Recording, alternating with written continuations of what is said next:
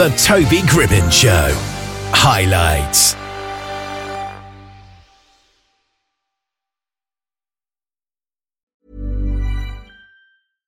Hey, I'm Ryan Reynolds. At Mint Mobile, we like to do the opposite of what Big Wireless does. They charge you a lot, we charge you a little. So naturally, when they announced they'd be raising their prices due to inflation, we decided to deflate our prices due to not hating you.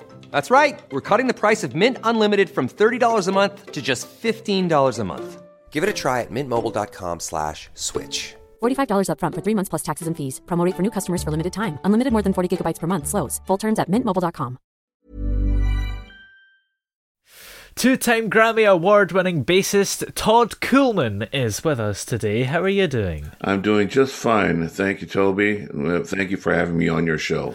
Now, you've got quite the career. You've won 2 Grammys and played with all sorts of different people. So what's it like to be a bassist, first of all? Well, it's really a blessing, and I feel extremely fortunate to be able to do something that I love and call it my occupation and my vocation. Yeah. So how did it first start off for you? What got you into jazz music? I think, to make a long story short, a friend loaned me an LP, a recording. He was not only a friend, but he was an early bass teacher and mentor. And we had been studying classical music all along, and he handed me a jazz recording and said, thought you might want to hear this. There's a bassist on here that plays another kind of way than we do, and I thought it might interest you. And the recording was the Oscar Peterson Trio, and the bassist was Ray Brown. Oh. And all I can say is when I heard that recording, it changed my life. Yeah. Do you think that to enjoy jazz music, you have to be, I don't know, a bit geeky or more interested in music? Because it's not particularly mainstream, is it? No, it's not a mainstream music. It's what we might call a connoisseur's music. Yeah. But, I think that in order to enjoy any art form, whether it be music, visual arts, or any other form of artistic expression, the more people can enjoy it, the more open their minds are. Yeah. And if they, like anything that a connoisseur might enjoy, it's an acquired taste. You have to have an attention span longer than 30 seconds in order to get involved in just about anything. So I think all the arts asks is come with an open mind and give us an opportunity to maintain your attention long enough for you to make an informed decision.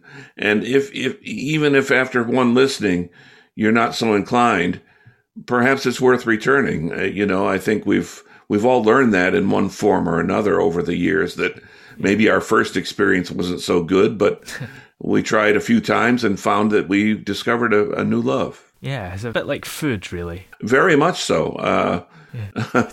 I know that in my young life, I was sort of a meat and potatoes guy. Yeah. And then I had a chance to travel around the world in my music. And of course, you don't have so many choices. They're not going to cook for you in your style when you're in the middle of Romania, And so I was exposed to the culinary arts through travel and found to my surprise that I really enjoyed a lot of aspects, widened my palate, so to speak, and found a few things that I didn't care for. But, that's all good. I tried them all. Yeah. So how did your performing career evolve? How did you get to eventually play with well-known people?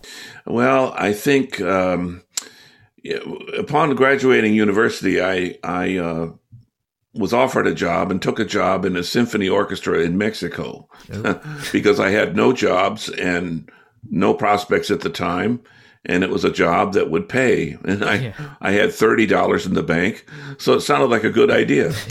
I went down there and worked for a year. And then I moved back to the Chicago area.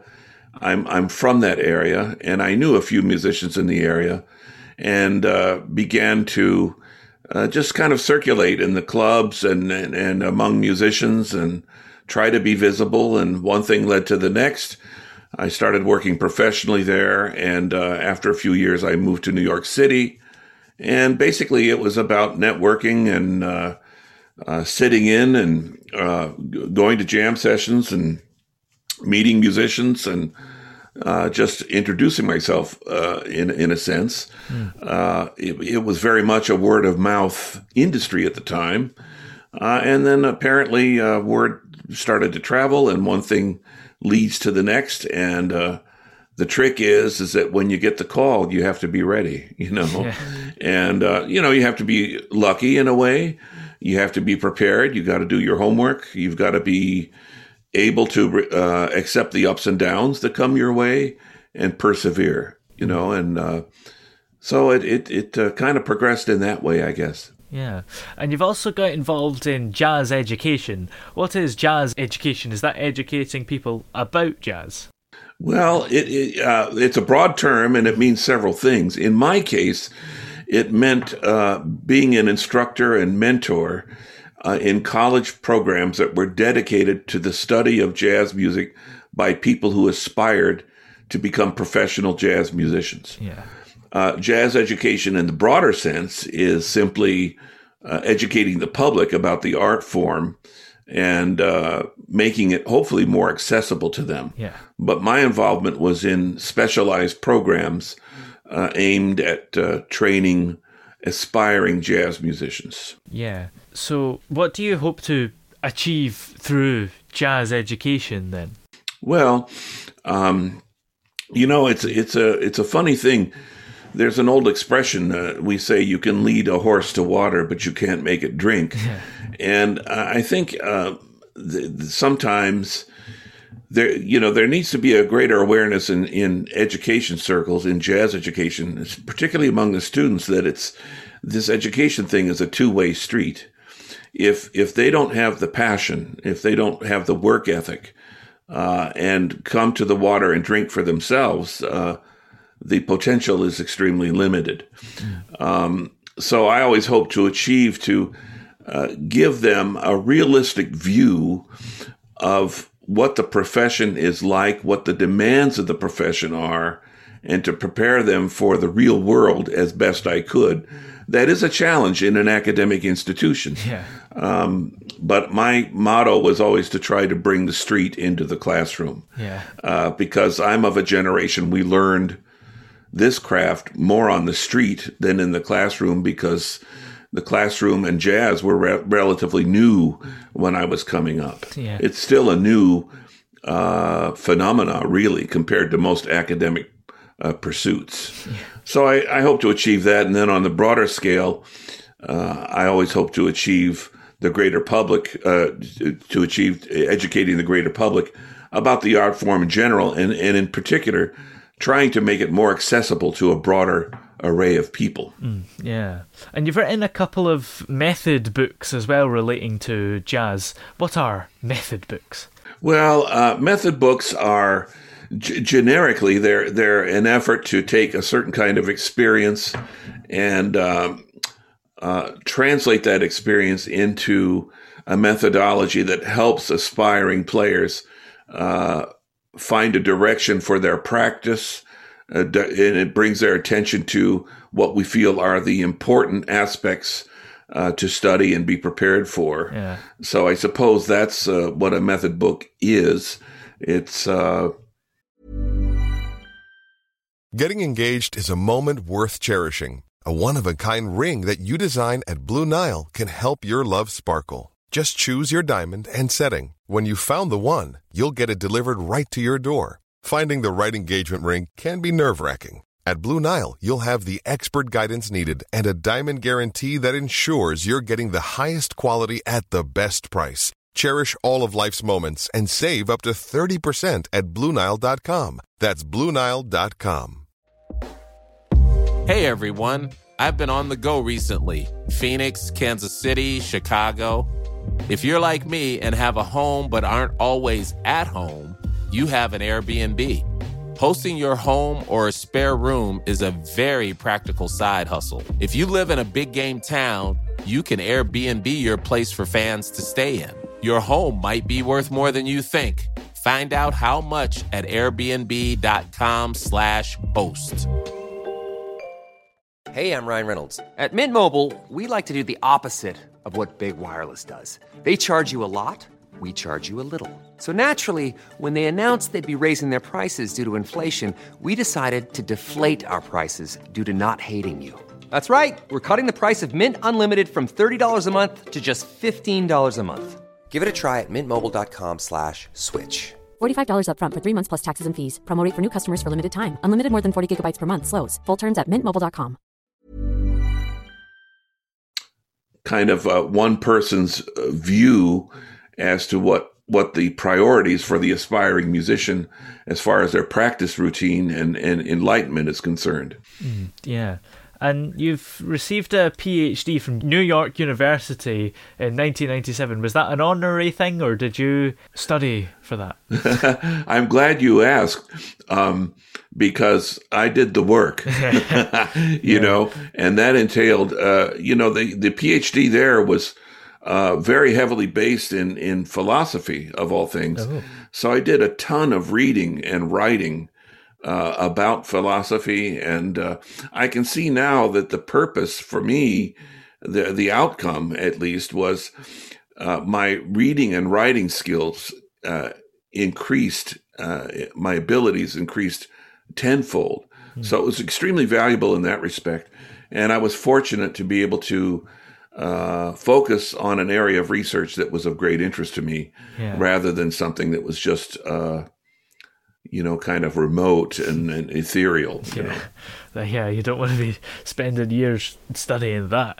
Yeah, not really. I mean, there are a lot of things that are worthy of study, and some of them may seem trivial to the public in general. But in my case, it was directly related to my own interests and my own effort to simply add to the body of knowledge of a certain area of jazz scholarship. Yeah.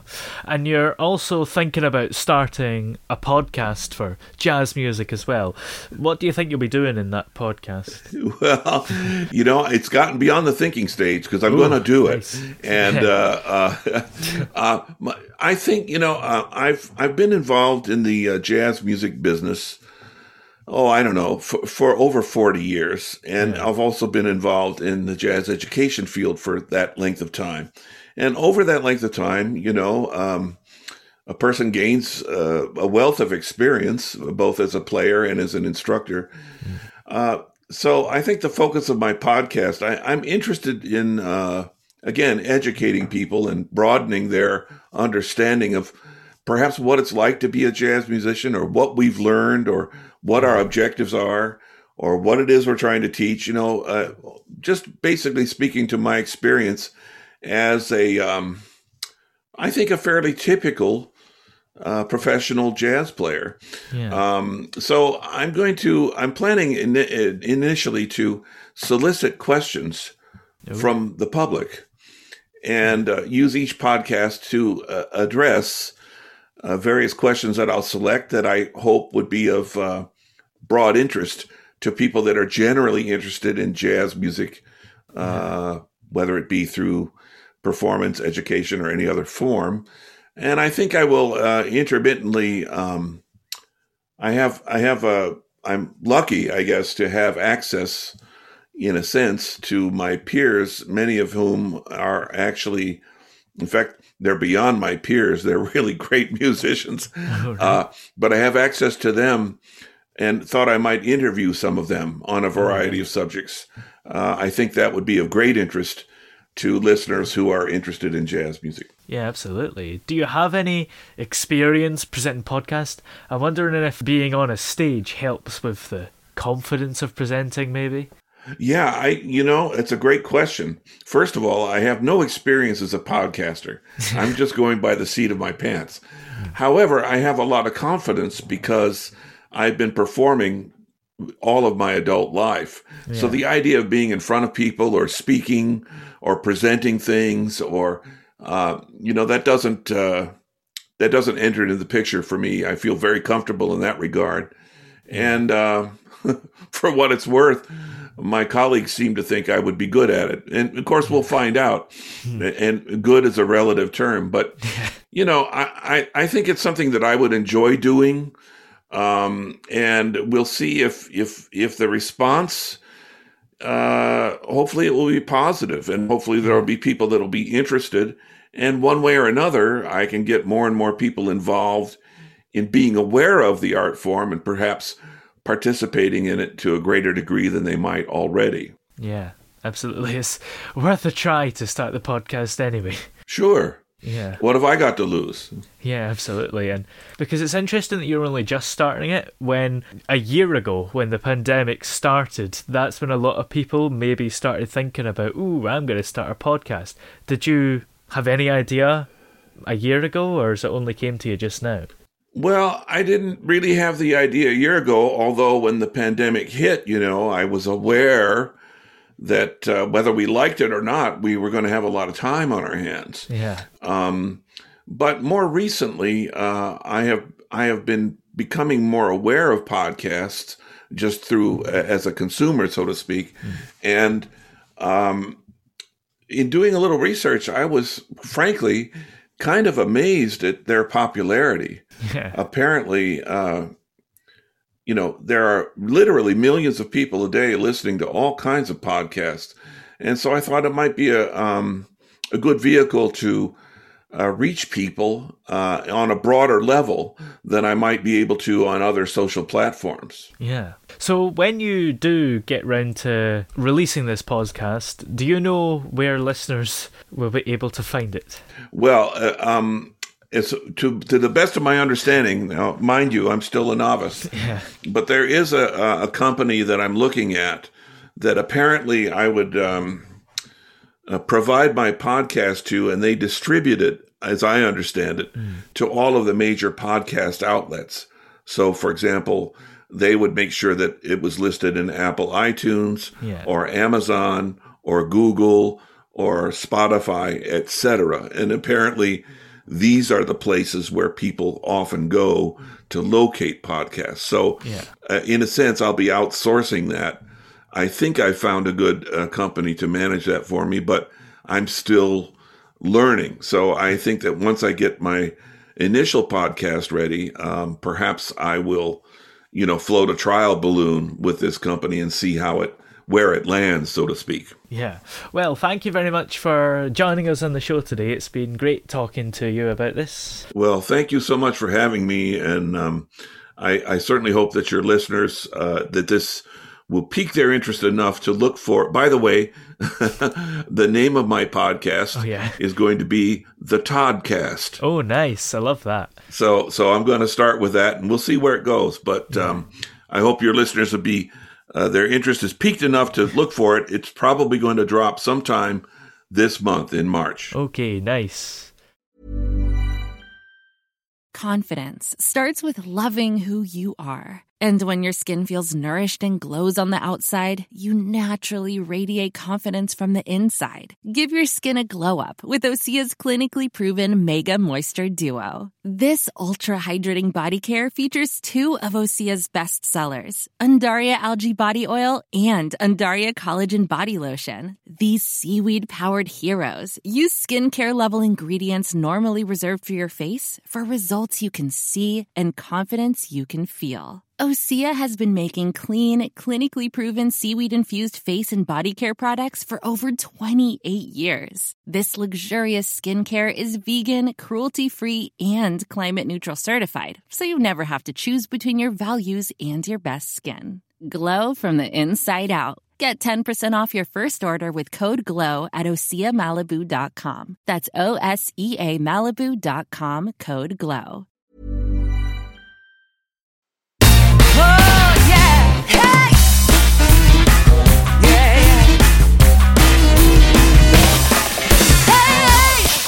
The throbbing pulse of sound.